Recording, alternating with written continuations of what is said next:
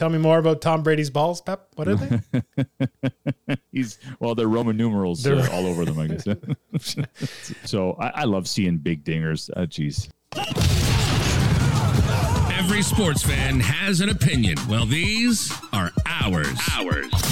Welcome to Brock and Pep's Unsportsmanlike Convo. Right. And here are your hosts, Brock Fleming and Pep Cariotti. Good evening, ladies and gentlemen. How are we doing today? It's July 22nd, 2021. I am your host, Brock Fleming. And on the other side... I'm not your boy toy. I'm just a sexy boy. Sexy boy, Pep Cariotti. How you doing, buddy? I'm good, man. July 22nd. Did I say 22nd? I think you said 22nd. What you got 22nd on your brain? What's on the 22nd of July?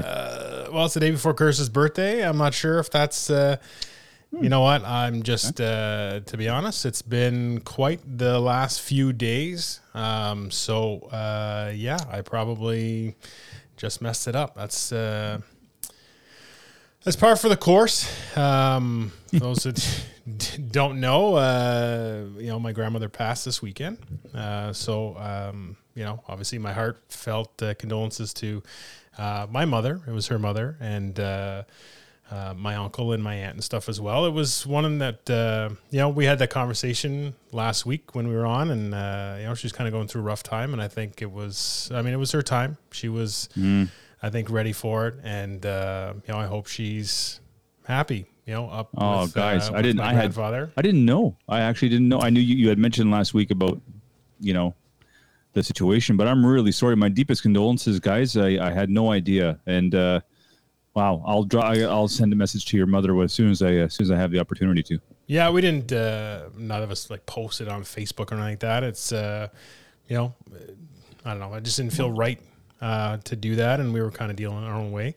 For sure. Again, relief or not. It's a sad time. It's a different, chapter in our lives. Now I don't have any grandparents left. And, you know what I mean? Like, you're just getting older and going through that. Add the fact too, condolences to the Kundle family, really good friends of our family. My dad's good friend Johnny, his older brother Freddie, passed away this weekend as well. So another death there. And then most recently, a kid that was part of the CFI family. So for, again, those who don't know, I run a football training thing with, our buddy Scott. And we do, high-level football training. Sorry, I got distracted. I got an alert that came in. Obviously, I didn't turn that off my computer, so I apologize. But one of our kids was murdered over the weekend downtown playing basketball at an elementary school somewhere around York and Murray and Beausoleil, I think. So I know police are looking for suspects and help of the public. So if there's anybody that lives in that area or was driving by that area Sunday night, anytime, between 9 and midnight, I think. And has any security cam footage or anything, speak up. Just another needless death due to gun violence. And it's, the kid was a good kid, a lot of upside to him. And, you hear his story, his father moved him from a war-torn country to Canada to escape that kind of violence, and to have your son get gunned down like that needlessly is disgusting. So that was that news. Terrible. And Terrible. I'll post a GoFundMe. There's a GoFundMe for his funeral and stuff like that. I'll put it out on Facebook if anybody wants to donate. And then another kid that I coached is, I'm not going to say his name, but he's going through a cancer thing right now that, again, 20-year-old kid, everything ahead of him. I think it's a treatable cancer, but cancer nonetheless. And, you know what I mean? It really puts life into perspective really quickly. So that's why I don't remember what date it is. Although I should, because on a lighter note, it is the birthday of a real good friend of mine and of the show's, Troy Beaupre, who's a big T-Bo. Leaf fan, but T-Dog Yeah. Bopes, his birthday's today, so shout out happy birthday to you, Troy. Man, that's a lot to digest. Death is just so difficult to deal with on every level. And, actually came across my Facebook today and found out a guy that I didn't work with side by side, but had a lot of interaction with over the course of my career at the hospital. I think he worked in printing. His name is Wayne, and he's just like the nicest guy. And he passed away. He fought a good fight. It was actually a type of cancer that normally a lot quicker. He fought a good fight, and he was just in great spirits over the course of his time with cancer. And I hadn't seen him since the pandemic, so I would have liked to spend a little more time with him. But my condolences to him and his family and all the Ottawa Hospital employees who have to deal with this loss. And Christian, man, I echo that sentiment. I actually didn't know, and I had a couple things going on this weekend myself, and my condolences to you guys, the entire Fleming family. Like, I know if you guys don't know the Flemings, it's just good souls who care about their community and care even deeper about their best friends and their family. And I could just imagine. So I echoed that sentiment, Christian. Well, Christian actually knows my grandmother. Oh, yeah? Yeah. We go back to the days of Naismith 3-on-3 basketball tournament. That, for those who don't know, the Naismith Museum is up in Almont. That's where the Inventor basketball is from. So they'd have this big tournament, and we would go up. And Christian and I were part of the first couple teams that we had put together, and we had annually gone up there. And what was beautiful of it was that my grandparents' house was right on Main Street. So we had oftentimes the net that was our age group or whatever it was right in front of their house. So when everybody's sitting around in the grass and they're trying to find places to go to the washroom and do whatever, we're up on the veranda with my grandparents, and my grandmother's making us snacks, and we have access to everything. So we probably had an advantage too because of the hospitality that we had during the tournament. But Christian, Charles Sanford, Chris Stack, James Kelly came up.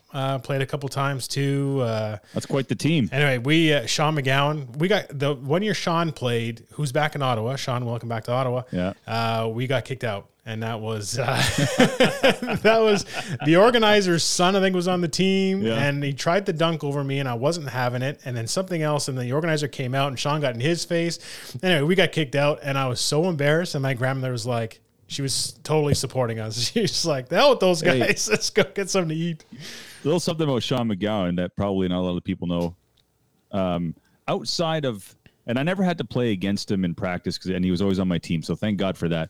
But outside of Matt Putvang, who I'd play against one-on-one after our careers were done, Matt was definitely the hardest player I had to play against, length and size and grit, and he'd just get in your face. But probably the hardest guy I've ever had to play against, he went to my rival high school, was Sean McGowan. He could do a lot. He didn't have the range necessarily that maybe I had, but he had the inside game because he was an inside player, and he could get you, once he got you on his hip, you're done. And there's no stopping him. I remember he was probably the hardest player I had to play against. So Sean was awesome. Sean was also my partner in crime when we would split one of those Pillsbury cookie dough rolls on the bus ride to Montreal before our game with Heritage. Yeah. And I wonder why I'm on friggin' meal plans now. Anyway. Hey, before we move on, Brock, I wanted to wish my good friend Daryl DeWard just best wishes. I don't want to go through a whole timeline of this kid's life, but Daryl's slightly older than me, not much. And 2010 he has a heart attack. 2013 he has a bigger heart attack. He's diabetic. He loses all function in his organs. They regenerate except for his kidney, which is severely damaged. He lives with kidney failure essentially for a couple of years before he has to go on dialysis. Crazy. And dialysis is no cakewalk, right? You got to go in and spend 3 hours draining yourself 3 times a week. He finally needs a kidney transplant, gets one, has some issues with his toes, lack of blood circulation down there can create an infection. He's in the cryo chamber 3-4 times a week. And again, that's no picnic either. That's a couple of hours, 3 or 4 times a week. So he does that. His mom dies. He has some personal stuff that goes on with his personal life. and now he had his leg amputated from just slightly below the knee. But always in good spirits. And man, Daryl, if you listen, always in good spirits. Always in good spirits. And Daryl, I don't see you nearly enough. Part of that's me. Part of that is, you live out in Cumberland, which isn't always easy to get to. You don't have to call him out necessarily. Tell him, oh, you live in the boonies, so I can't see. Well, it's yeah. But so anyway, I'm going to make a concerted effort to see him more often. And again, keep up the great positive attitude. It can't be easy. And and my advice to you is, if you got to be sad, be sad. Like you don't always have to be putting on a good face. It's not easy. You've been through a lot, and but you're still standing and you're still hanging in there and fighting this. And anyway, it's he's a remarkable guy, and I plan to be there for him. Yep, we got your back. Everybody's supporting you. And I'm double vaxxed. Yeah, so am I. Oh, you are? Okay. Yeah, all right. Well, I just didn't feel like I needed to tell everybody. I made a point of not taking a picture of me at on Facebook that I was getting my double shot and all that kind of stuff. At first I thought, why do people post this? And then I realized, I think the more people that post it, the easier it becomes for other people who are hesitant, whether they're just scared of needles or vaccines in general. Not necessarily COVID vaccine, just vaccines in general. People get nervous to be injected with anything. So I think for me personally, I decided to make it public because I make a lot of stuff public. I thought if people see a guy like me who's pretty active on social media, I think it's safe to say, then they might be a bit more comfortable getting it done. So, that's the biggest thing that I went through when I went to, should I get a vaccine or not, was who on Facebook is getting it? Like, who should I follow? How many followers do you have? And I'll decide whether I get a vaccine based on if Pep gets his vaccine. You'd be surprised, man. You'd be surprised how many people are like, just need to be swayed just a little bit to one direction to make that a choice of that magnitude. It's funny. Anyway. I hear you. All right. I got to figure out, right. While you're bringing into the next topic here, I'm going to figure out what is happening over there. Brock is one of the most popular guys in the city. If people don't know Brock, he's just a social butterfly. His phone's always going off. People calling him left and right. Anyway, Game 4 of the Stanley Cup Finals was yesterday. And we're staying alive, baby. You know it. And I would like to tell you the TSN turning point in this game. Well, then tell me. Let's start with that. Game 4. I've got a couple text messages from people that I know. Carol's son Jesse being one of them during Game 3, saying, please cheer for Tampa already, because the jinx is real. Curtis and I bet on the Habs yesterday. I thought there's no way they're going to lose. But he bets on them, -1.5. So they got to win by 2, right? Okay. Well, of course they don't. But as soon as it goes overtime, I've lost that bet anyway. Now, as soon as I'm like, you know what? The hell with them. Let's go Tampa. Let's finish it off because I'm done with them. It was perfect. Either the Habs make me money and I'm happy and they win, or they lose and I go back to my distaste for them. So I start cheering for Tampa. Curtis, same thing. Within they score 3 minutes into the overtime or something like that after they kill the penalty. So that's the TSN turning point, is that the Fleming brothers are back on Tampa, and we are the jinx for any team. So we will continue to do that in support of the Habs. You're talking to the king of jinxes over here, so I feel you. It's wild stuff. I thought the Habs lineup changes made all the difference, actually. They decided to sit Gustafsson and John Merrill, and they brought in Kulak, who I think, Brett Kulak is a lot like Gustafsson and Merrill. They're kind of all interchangeable. You got to have your finger on the pulse if you're Dom Ducharme with those three guys. But Romanov was a big addition. He was throwing his weight around. He scored a goal. He brought a little bit of, some of that youth exuberance that they don't have on the back end. They're all old vets. So I thought that move was a really good move. Maybe too little too late. I would have done it a little earlier, but great to see Romanov in the lineup. Sitting Kotkaniemi, I can never pronounce that correctly. Jesperi Kotkaniemi. That's pretty good. I don't know how I feel about it, but it worked. I mean, I like Evans. I wanted Evans to get in the lineup. At whose expense? I thought maybe Lehkonen might be the right guy to sit. But again, Lekkonen's gritty. He kind of gets in front of the net and mucks it up a bit. So what do you think about sitting a young guy like Jesperi, who's, I think he's top 2 or top 3 right now in playoff goals for the Habs, to sit him in a game 4 do or die? Montreal, I felt really had, even though they won last night and they played pretty well, I never felt like they really, if I just watched that game without the goals, I would have thought Tampa blew them out. Like it was they just hardly got any pressure. Even shots on Vasilevsky were pretty hard to come by. Every time Tampa had the puck, like it was give and goes, finding guys open. Like it seemed like anytime Tampa had the puck, it would be a goal. When it comes to sitting a young player, even though you got a bunch of goals and stuff in the playoffs, I think it becomes a decision for what kind of game are you going to play. So he was skilled. He could put the puck in the net, yes, but Tampa wasn't giving up any space. You needed the gritty vets that kind of knew, and maybe a little bit bigger, to sort of create some havoc and get in there. And I mean, Perry did that. He was right over top of Vasilevsky a couple times, took a trapper to the mouth, try and get him rattled a little bit too. They were changing up their strategy and kind of grasping at straws and saying, you know what, we need to get the big vets in the lineup to make something happen, win a playoff hockey game. And that's what they did. Did you read my notes? Did you memorize my notes? That's exactly what I wrote. No, That's actually, creepy, I was too busy trying to get this thing set up. I didn't even get a chance to go over the notes. Really creepy.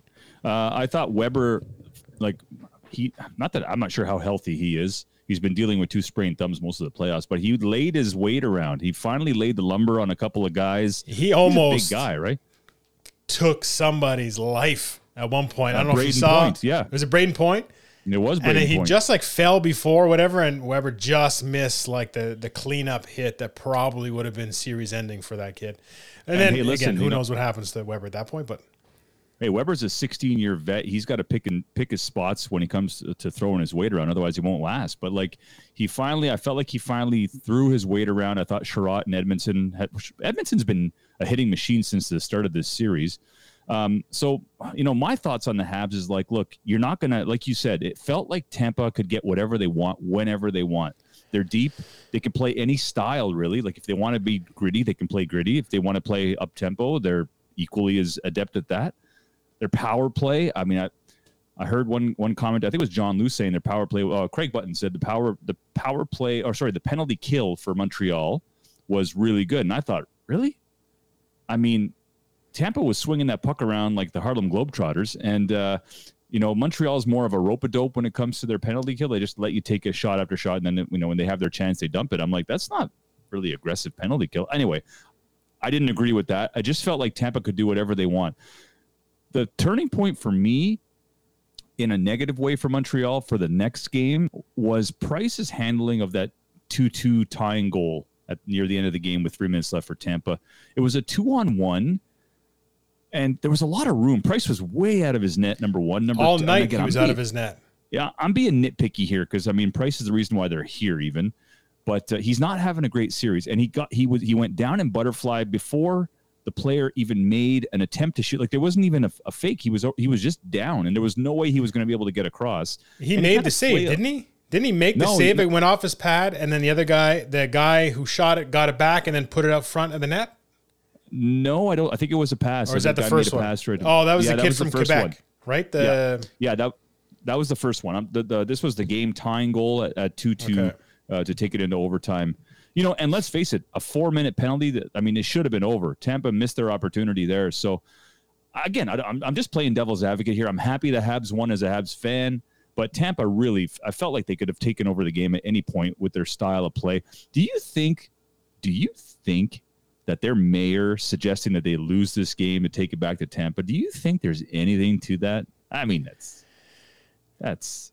I think if that was the case, we'd be talking about it. It'd be like Montreal beat them 4-1, and you say, well, maybe they woke the beast. And you say, hold on a sec. Idiot down in Tampa is selling off that they want to blow it and whatever, then sure.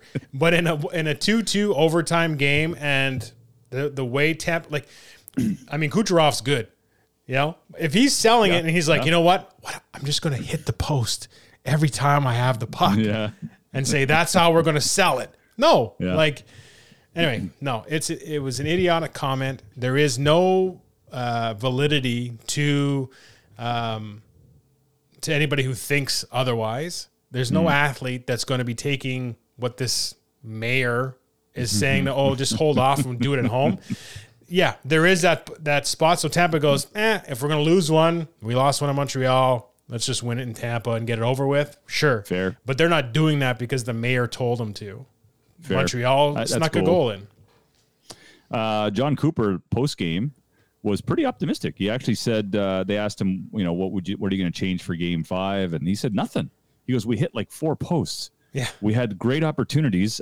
We played really well. He goes, we had an opportunity with to win the game on a power play, and we had our chances. So, I like that comment. It keeps things positive, and he's not necessarily wrong. For me, the key to Montreal for the rest of this series is they got to turn this series ugly. They got to lay the lumber. They got to slow it down. They got to make it ugly. They can't fly up and down. They need to score first. I think, scoring first for them is probably more important than any other team in the NHL. They need to have a lead. They can't cut play from behind. They're just not built that way. So, did you like Josh Anderson's play last night? Yeah. I felt like he was one of the best Habs on the ice, making some things happen. I find that I felt like Montreal tries to do too much with the puck to get quality shots. So you know what Price was doing to other teams early in the playoffs, where it was like it was in their head, like with Toronto and stuff. And it was like, they're forcing the extra pass, the extra move to try and get the goalie out of position and try and take advantage of it. And they're like, we can't just shoot on him; he's going to stop it. So we got to make something. I feel like that's what the Habs are doing with Vasilevsky, and because of that, the shots are lower. And I'm like, you can't score any shot you don't take is a goal that you'll never have a chance of getting in. So I'd like to see more pucks on net, but otherwise, I think overall, Anderson was good. I think Caulfield looked a little hesitant to me. He's already a short, smaller individual, so I think Tampa's physicality is getting to him. He seems to be alligator arming like some passes and some different things where I'm just like, he's a better stick handler than he's showing. I think he's a little gun shy. I think he's getting bodied a little bit out there, and it's unfortunate because they need him to bring a bit more energy and do some more with the puck. He's got those skills that not a lot of those Habs have necessarily. Him and Suzuki, Anderson, those are the guys that need to make something happen on the offensive side. For sure, and I think people forget, that fourth line of Armia, Stahl, and Perry. They're great. They're older. Perry's super skilled, but they don't have the wheels anymore. So really, the one true scoring line is the Anderson, Suzuki, and Caulfield line. I don't consider Danault, Gallagher, and Toffoli a scoring line. I think I like the move bringing Toffoli up to that first line, but and then that third line is Byron, Lehkonen, and Evans, and that's another gritty line. So Montreal's not loaded with a lot of offensive talent. So for me, they really got to make this a dirty game and control the puck a little bit more and get shots on net. Like you said, get rebounds, get dirty. You're not going to win a shootout. And Vasilevsky is like for me, he's the best goalie in the NHL. He's big, agile, confident. He's got that eye of the tiger look, he's going to be tough to beat. But hey, anything can happen. I'm pumped for game 5. If they win it and they come back to Montreal, who knows? Maybe they'll let more people in the building. I have no idea. Who knows? The fans seem to be doing a good job outside. That's probably where I'd hang out. Yeah, your brother for sure knows that. Yeah, he sent some interesting videos from outside the stadium. For just a quick update on a sporting event that's happening right now. I don't know if you're following it. Are you aware of the superstardom, the multiple 7-8 Super Bowls involved in this one? A couple PGA Tour champions. Oh, is that match play thing? It is the match. Yeah, it's okay. Great. Sorry to kill the vibe. I am not aware of that. I'm not a big golfer myself. Phil Mickelson and Tom Brady are in a match play against Bryson DeChambeau and Aaron Rodgers. I did see Tom Brady's golf balls are. He's got all his Super Bowl. I guess the Roman numerals. Tell me more about Tom Brady's balls, Pep. What are they? They're Roman numerals all over them, I guess.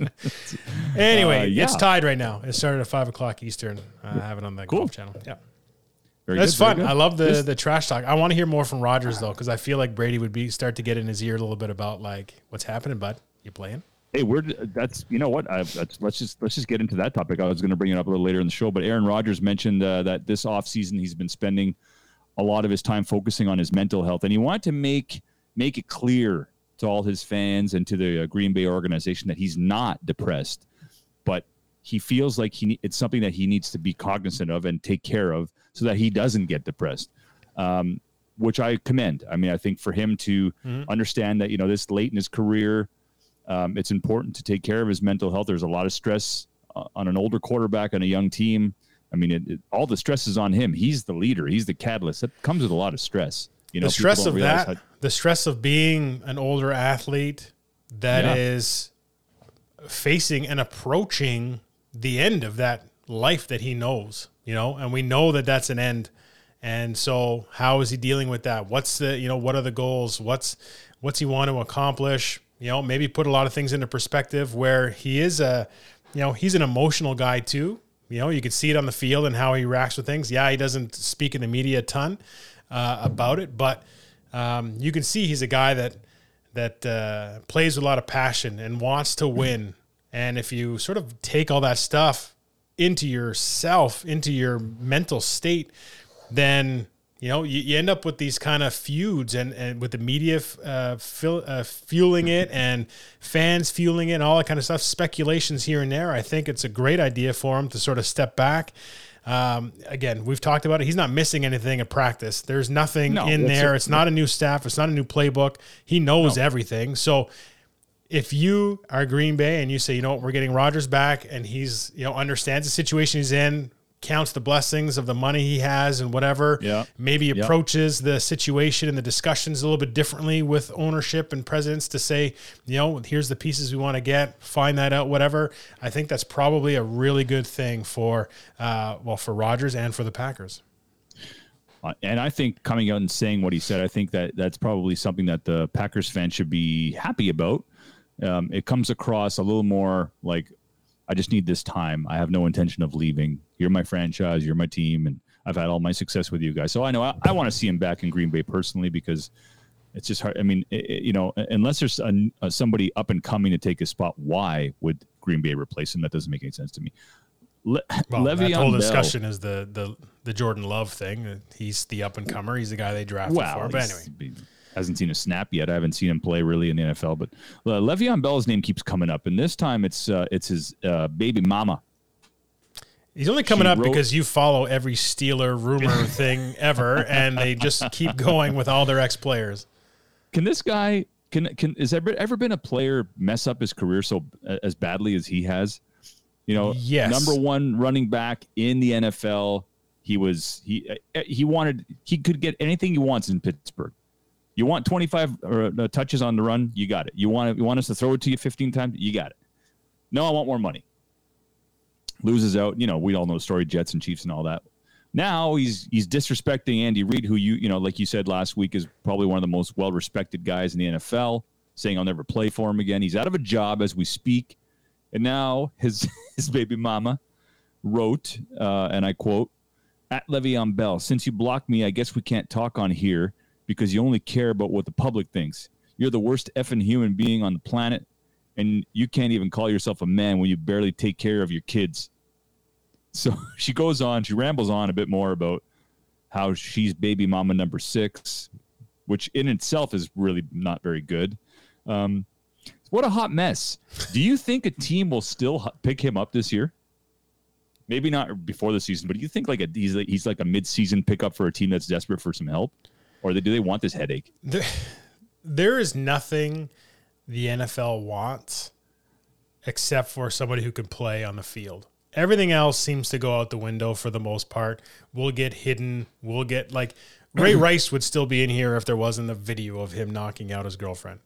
Like he would still be picked up because he could still get the job done. Le'Veon Bell can still fit and fill a hole for some organization that's going to come with either running back issues, running back health concerns, a running game stalled, whatever it happens to be. There's going to be a need at some point, and the value and the price of Le'Veon Bell may drop in order to accommodate that, but there will always be somebody in NFL who's willing to give this guy a shot.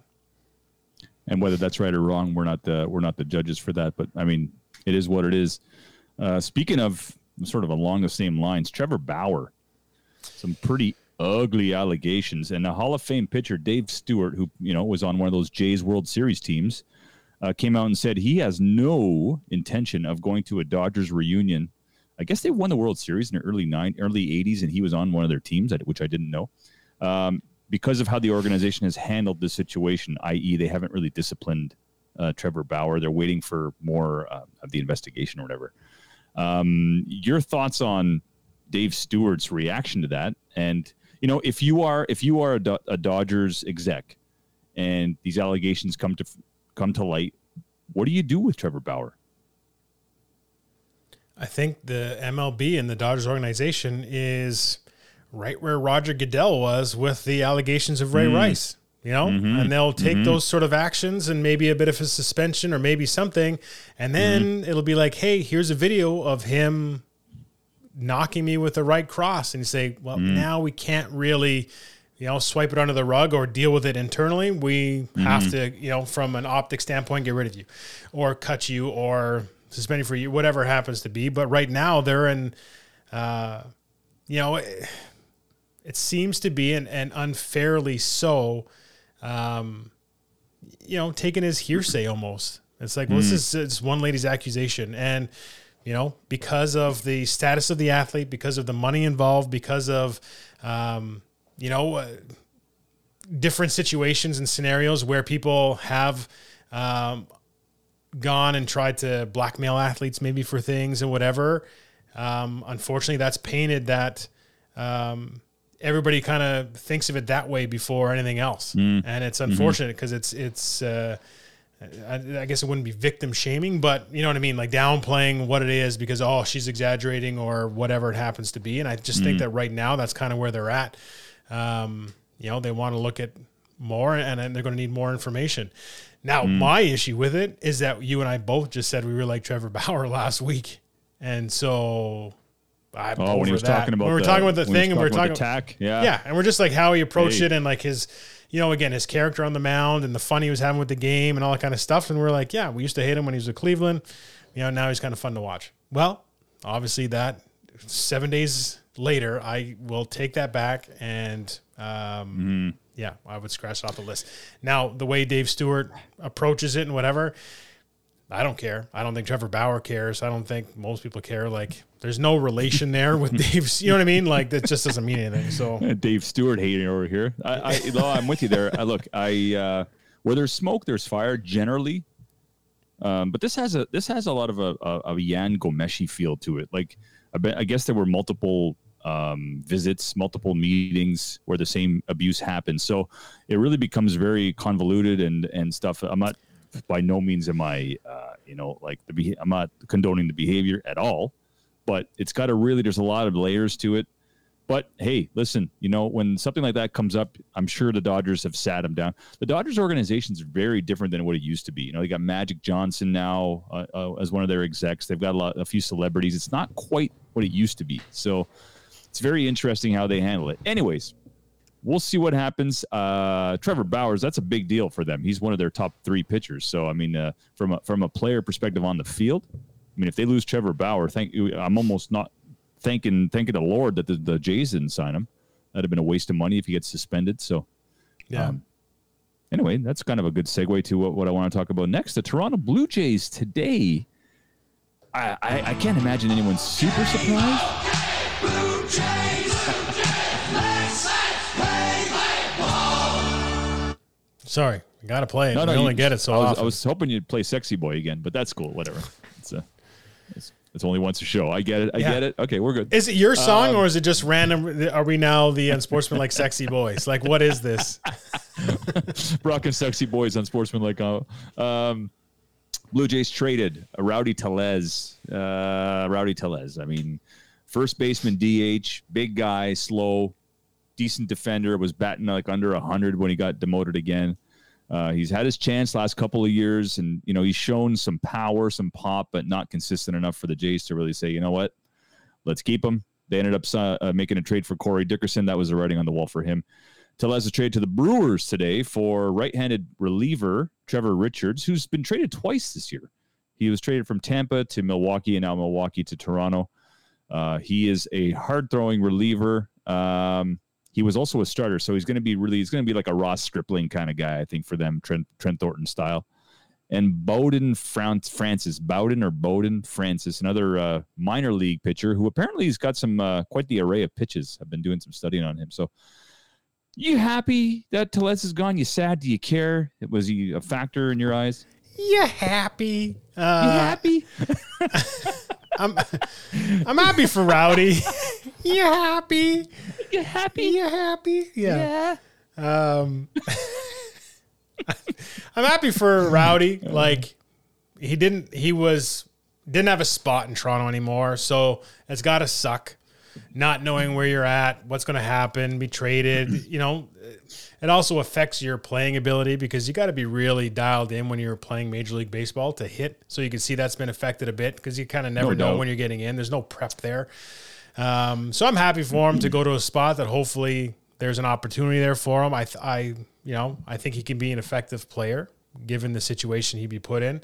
I also think that, those are good returns for a guy like him. They address Absolutely. some spots that the Blue Jays need. There's some longevity there where you say, you know what? Yeah, we're taking a shot. At the time we traded, who was it that we traded Thor? What's the... R.A. Dickey for... so we got R.A. Dickey and we sent over some prospects, and one of them being Syndergaard. So, again, there's always those situations. You never really know until it happens. And who knows? Maybe this kid, again, a good array of pitches. That's great. Versatility is great. So, yeah, I like it. I think it's a great trade. I like the fact that they picked up a pitcher who can pitch now. So, you get a guy who's got some talent in the minors. He was 42nd in MLB's pipeline or whatever. That's pretty high. But, you get a kid like that, but you get a ready-made pitcher now who can start and come out of the pen. I think it's super helpful now in today's MLB when you're going with like a pitcher for 2 or 3 innings. I think those guys are perfect. And they don't have really any long relief. It's all sort of one-inning guys, So I've seen enough of Rafael Dolis myself. I feel like we have no relief. Like, as a fan, you watch the game, and anything after the 6 is just... They're piecing together though. I think that trade that they made to get that underhanded guy Simber. Have we seen him pitch yet? No, he hasn't pitched yet, has he? Yeah, he's pitched. I pitched the other night. Oh, I missed him. Underhanded guy. Is that the third game against Tampa? Yeah, and they're getting healthier. Some guys are coming back, so I think they're going to be okay. I don't. By no means are they finished, which is my next question to you. Like, what's next? Like a catcher, Danny Jansen's been called back up. Alejandro Kirk looks like for the time being is going to stay down in the farm.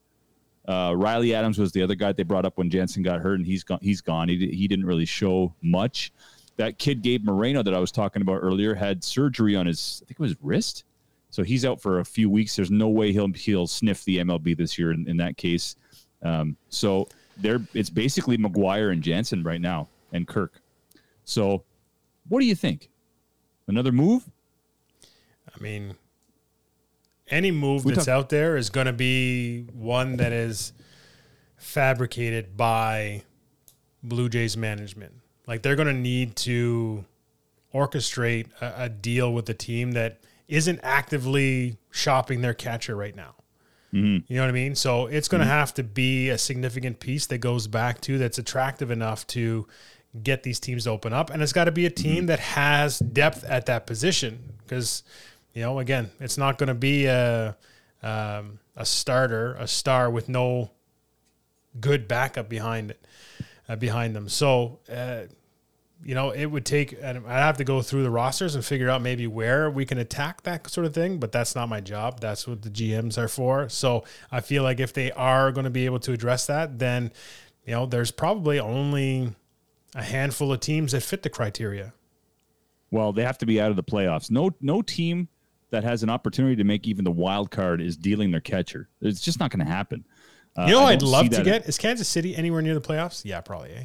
They're always sniffing around, but I think they've fallen off recently. The White Sox are taking that division, I think, and the Indians are still the Indians, still good pitching, and I would love. Is it Perez? Salvador Perez, is he still even there? Yeah, he'd be a great addition. He's a real grinder. Oh, and I think he would fit in really well character-wise with the guys in the Jays too. Like he seems to. Sure. Anyway, I've always been a big fan of his, and I'd love to see him. Teams are just poaching the Pirates like crazy. I mean, they just dealt another guy yesterday, so the Pirates are always in sell mode just because that's the way they run their show. But it's funny. I was looking at in the last couple of years, all the players that Toronto has traded to Milwaukee in specific. That Vogelback kid, that big hefty kid they got last year, Smoke, Travis Shaw, who's another slow first baseman, big, and now Tellez. So it's like a pipeline of big bruising guys. That's an offensive line for most teams. Yeah, I think that's there was a highlight of one of the first basemen. I think it was the Vogel guy you were talking about, and he looked like a pulling guard. He's a big guy. Yeah, Vlad Guerrero is the leading vote getter for the All-Star game, and he's the youngest to have that distinction. That's pretty cool. It's cool, but it's wrong. Who should be? Oh, you think Ohtani should be the leading vote getter? Yeah, I think so. You brought it up, and you put it on Facebook in a couple of groups of how like. The Angels, it's like it sucks the stardom from the players that are there. Mike Trout being one of them. Like Mike Trout's still a big star, but he would likely be. Imagine him in Boston or New York or somewhere like that. Ohtani is doing this. Like it's the more it goes, the more impressive it is. Mm-hmm. And I don't know. I love Vladdy, but this kid, like just when you see the stats and you say, hey, you know what, this guy got in as a pitcher and as a hitter, like it's insane. And he's in the Derby, which is the reason I'm going to watch the Derby. Yeah, for sure. You know who else is in the Derby is, and again, I am not a Baltimore Orioles fan. In fact, they might be one of my least favorite teams. But Trey Mancini's in the Derby. Oh yeah, just survived cancer. Yeah, so he's back this year. I'm kind of rooting for him. It's a soft spot for him. Christian Couturier. Thanks, buddy. Today's UC show brought to you by R.A. Dickey and Tom Brady's Balls. I'd like to see Vladdy in the Derby. But we've seen him. He was there last year. I want to see him again. He didn't win it, but he hit 30 in one round or something crazy. And he was the most impressive guy in that tournament, in that Derby. Let the guy relax and get ready for the second half of the season. That was a team. They weren't, they were kind of out already. The expectations were low, whatever. He's focused, and I think that speaks volumes for him to be like, you know what, I'm not doing it because I need to make sure that I'm good to go for the second half of the season. I can appreciate that. Yeah, there's a kid in Texas who's got crazy power. He's a catcher. His last name's Huff. He hit a 520-foot home run it was in the minors. He's part of the Texas Rangers program. So I love seeing big dingers. I mean, that's just geez. There's so many audio clips I gotta snip out before this. We're gonna take a time out. Tom Brady's balls got Roman numerals, and I love big dingers. All right. Hello. Hey. Anyways, so the Jays really quickly are just, they got to keep. They start a 3-game set, I think, with Baltimore, and then they end the end of the week in Tampa, which is these are big games. I mean, the Red Sox are 22 games over 500. They're first place, and they're winning all these. Oh my God, really? I know, it's crazy. So I think as of now, the Jays are like 9.5 back. If the playoffs started today, they wouldn't even be in the playoffs. I mean, they got to get their act together. This isn't a joke anymore. I think like losing these 1-run games, and the other night they lost to, I think it was the third game against Tampa. Teoscar, a ball went over his head. He misplayed it. Like they had some gaffes on the bases. Like again, like guys, they got to focus. They got to play like tighten up their D and understand that all those little things are going to cost them at the end of the season. What do you like? Are you concerned at all about them not making the playoffs? Like, is this a thing? Yeah. They might not make the playoffs, guys. Yeah, that's very realistic. Like, do we make moves or do we just stand pat and say, hey, if we didn't make it this year, Ryu's got one more year in his contract, we'll go for it next. Like, what do we? If we said, weird look, place to be. a year and a half ago, whatever, we said, you know what, we're bringing up Bichette, Vladdy, Biggio, thank you. We're bringing up the core, young guys, and in 3 years from now, we're going to be really good. We would say, great. That's perfect. This is year 2, really. Mm-hmm. And they're making some really good strides to get there. We don't need to sell, and we're dealing with a ton of injuries. True. I don't think you make any like real major moves. Again, try and fill some pieces. But again, at the same time, you got to also account for all these arms you're bringing in. When people start getting healthy, now what are you doing? Who are you keeping? Where are you putting them? You're sending them down, this and that. Maybe they're one-way deals. I don't know, whatever. So with all those things to consider, I think you kind of stand pat, make a couple of these small moves, which I really like, address issues that you have currently. And if you have future considerations or future prospects, that's even better. Mm-hmm. And, say, hey, let's tighten up defensively. Let's tighten up. You know what I mean? Like, let's get some more consistency. And that was my thing last year too, is I found that the infield, there's so many moving parts that it was really hard to get that offensive lineman gelling sort of feel from an infield. Mm-hmm. I think Simeon brings a good, solid veteran presence there within that infield, but I still would like to see a bit more consistency and some better defensive play from guys that should be better than they are. They have a surplus of players in the outfield. They have a surplus of players in the infield, and they have a surplus of players at catcher. You combine all of that with some pretty decent prospects like Logan Warmoth or I think it's Kevin Smith.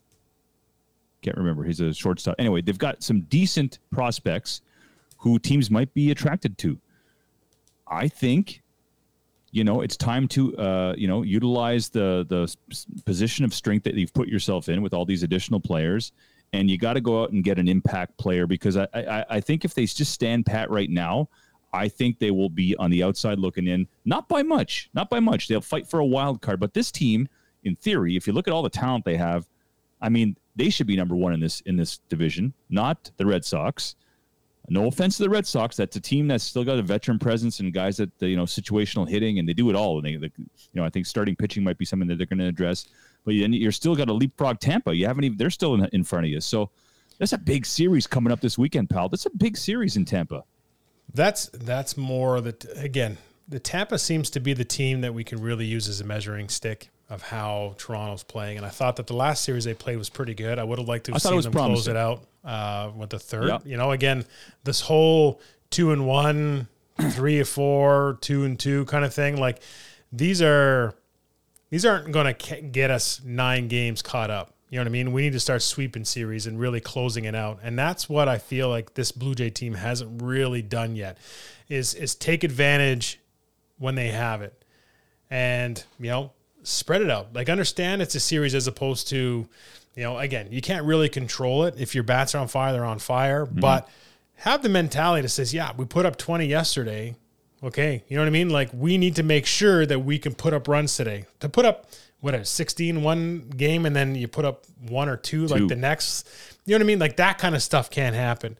And, again, it's not, I know it's easier said than done for me to be like, I'm just going to save some runs for tomorrow. No, but you got to also then from a managerial standpoint of saying, you know what?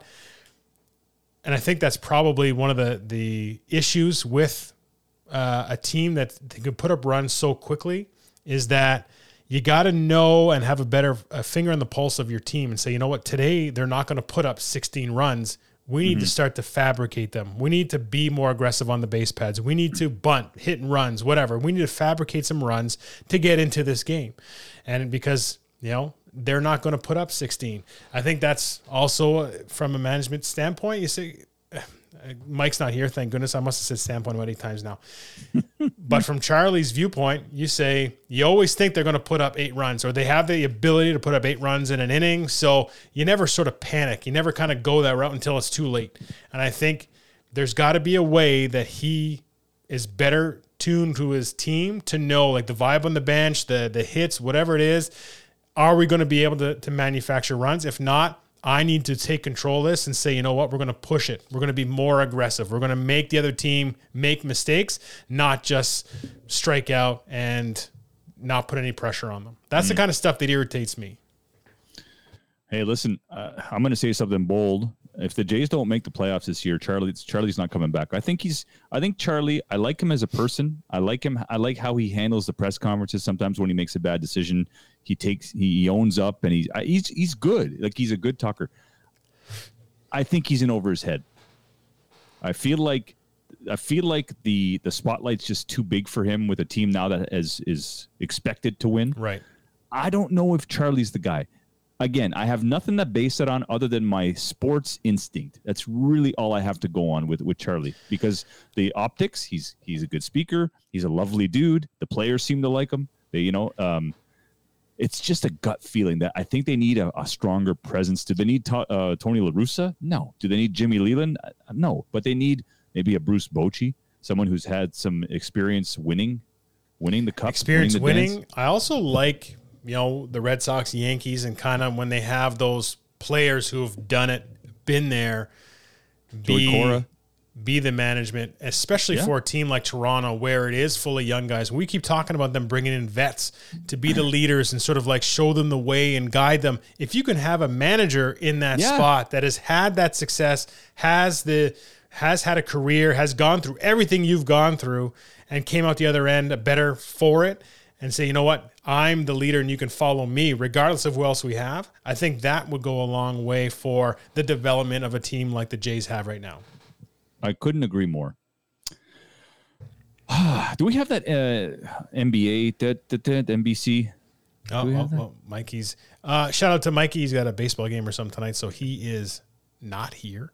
We miss you, Mike. We're already fumbling our stats and everything. We are. I don't think I have a basketball one. Oh, yeah, I do have a basketball one. Yeah.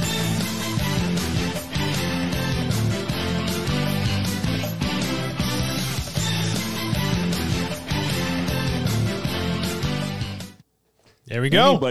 Anybody who grew up in the 90s watching the Rockets and the Knicks and the Bulls and Suns remembers NBA on NBC, and that's exactly how it started. Man, it gives me goosebumps. Speaking of NBA, the NBA finals start tonight. I don't even think half the people know. It's the Milwaukee Bucks against the Phoenix Suns. Milwaukee likely is without I'm just going to say number 34 because I can never pronounce his last. Giannis Antetokounmpo. You've always been good at pronouncing names, so don't go losing that now. Tough. I rely on you. Number 34. I'm going to call him that for tonight. Sore throat. He is doubtful or questionable. I can't remember how they word it in the NBA, but questionable, which is generally means unlikely. But they won. They beat the Hawks in a clinching Game 7 without him. Bigger surprise to you to make the finals, Milwaukee or Phoenix? Milwaukee.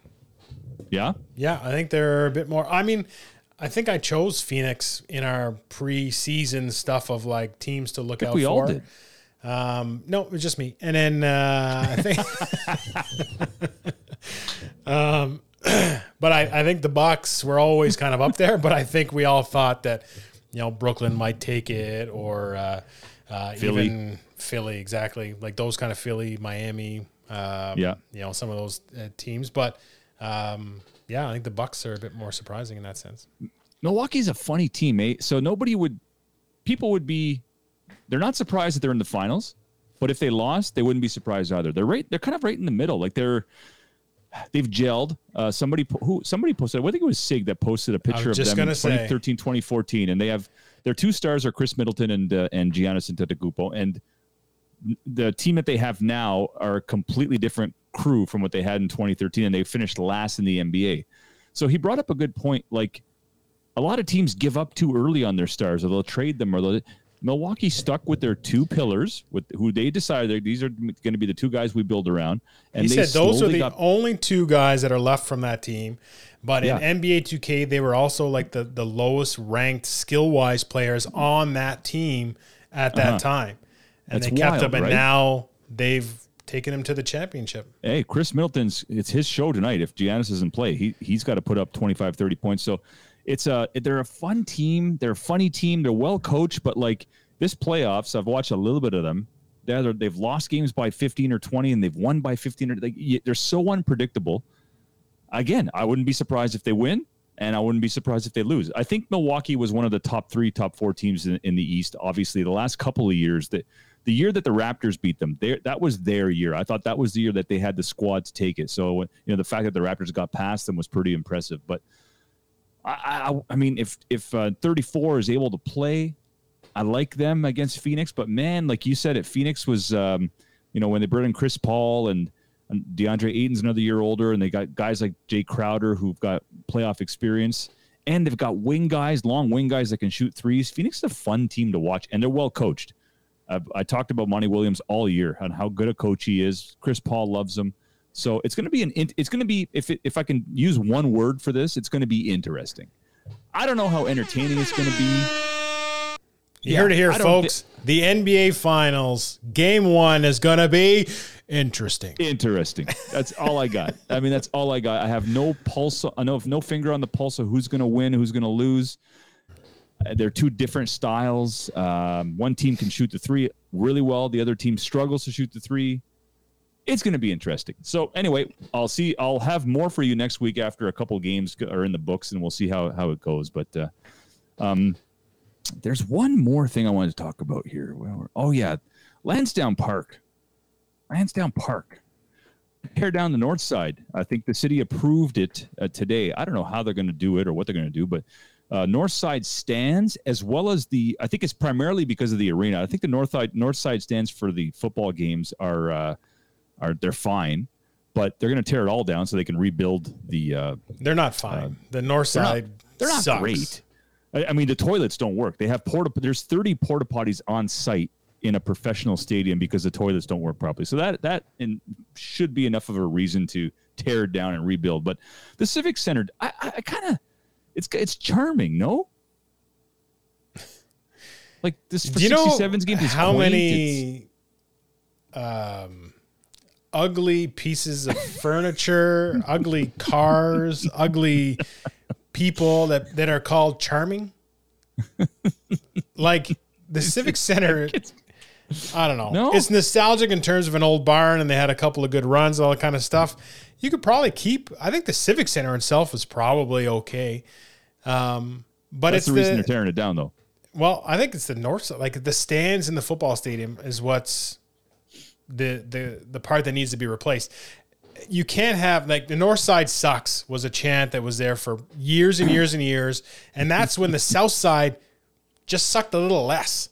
Now the south side is beautiful and has this big, whatever you call it there, mezzanine or whatever, that you go and you can have drinks and go to the washroom and still not miss the game. Where the north side, you got to like go through this concrete tunnel to this concrete side wall that looks out over the dumpster next to the cow bin, whatever. Like, just it's garbage. If you can make the north side stands reflect the south side, now you got 25,000 people who are, there is no bad seat in the house. Maybe nobody's even sitting. You're on the mezzanine. They're all out there. It's a party all the way around. I think it's a no-brainer. You put so much money into the half of it, to not do the other half at this point would be dumb. Well, I know they're talking about shows, and a lot of shows that maybe are smaller venue shows that maybe their Corral Center is too big for. I still call it Corral Center. I know it's CTC. You don't call it the Palladium? Wasn't that Palladium. the first one? The Palladium, yeah.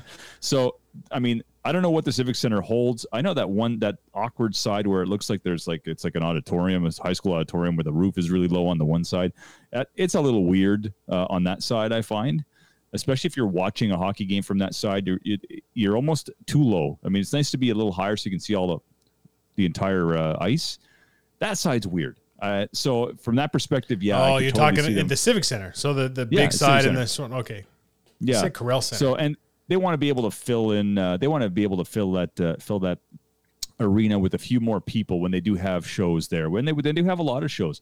And look, it's old. I mean, the Good Life that is underneath the building has had major leaks due to concerts. I think that part of the roof caved in after there was a rock and roll concert and people were jumping around and the roof caved in. So the gym had to close for like a week. So they had to do some structural repairs and whatnot. So yeah, I mean, from that perspective, it's time for that thing to go and rebuild. I'm looking forward to seeing it. Hey man, if it's anything like what they've done with Lansdowne currently, I'm all in. Lansdowne's beautiful. Yeah, half of it is. If you look at the south side, it's great.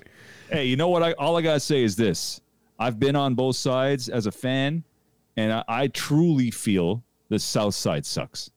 Really? It's just in my heart. It's nicer to look at. It's nicer to stand in. It's nicer to drink at. There's more people that I like on that side. But watching a football game, I always felt like if I was going to buy a ticket to solely focus on the football game, it's the north side. And how come? What's the advantage? In case it Just rains, it's covered? In case it rains. There's no like weather. College kids and stuff like that being loud and rowdy because they're all on the south side. So you get to sit with like the old guys that just want to be there for football. Check number 2. Boom. Okay. You're nailing them right now. I'm 44. I'm going to be 45 this year. Okay. There's an age are starting to where the north side becomes more appealing. Yep.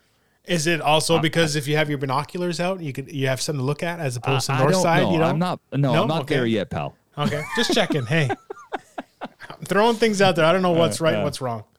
I like it. Anyways, that's our show. Unless you've got anything else you want to talk about, I think we nailed it. That is it. We are going to beat it. We're going out to. I'm not isolating that one. Yeah, let's just, we're gonna go out. Tragically Hip. Nice. Fiddler's Green, one of my favorite songs actually. And love it. I hope you guys have a great week. This time next week it'll be my birthday, so hopefully we'll be in better spirits.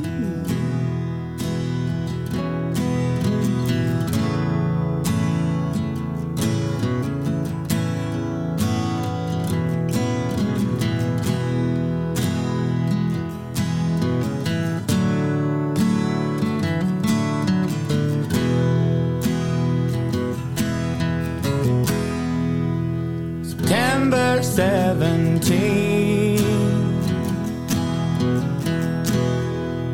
for a girl I know it's Mother's Day. Her son is gone to leave, and that's where he will stay. Wind on the weather vane, tear and blue eyes sailor me. As Falstaff sings a sorrowful refrain for a boy in Fiddler's Green.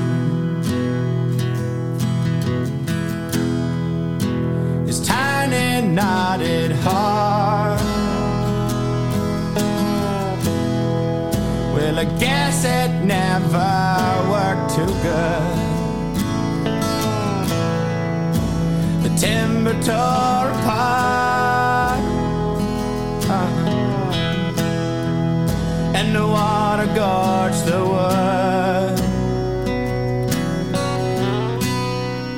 You can hear her whispered prayer for men at mass that always leave. The same wind that moves ahead, moves her boy through Fiddler's Green.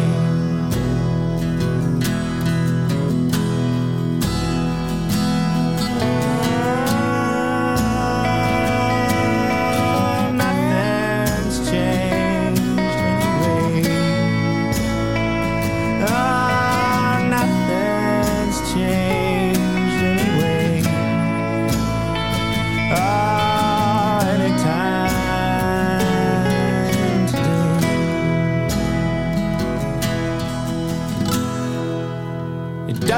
doesn't know a soul. There's nowhere that he's really been, but he won't travel alone. No, not in Fiddler's Green. Balloons all filled with rain. His children's eyes turn sleepy. And Falstaff sings a song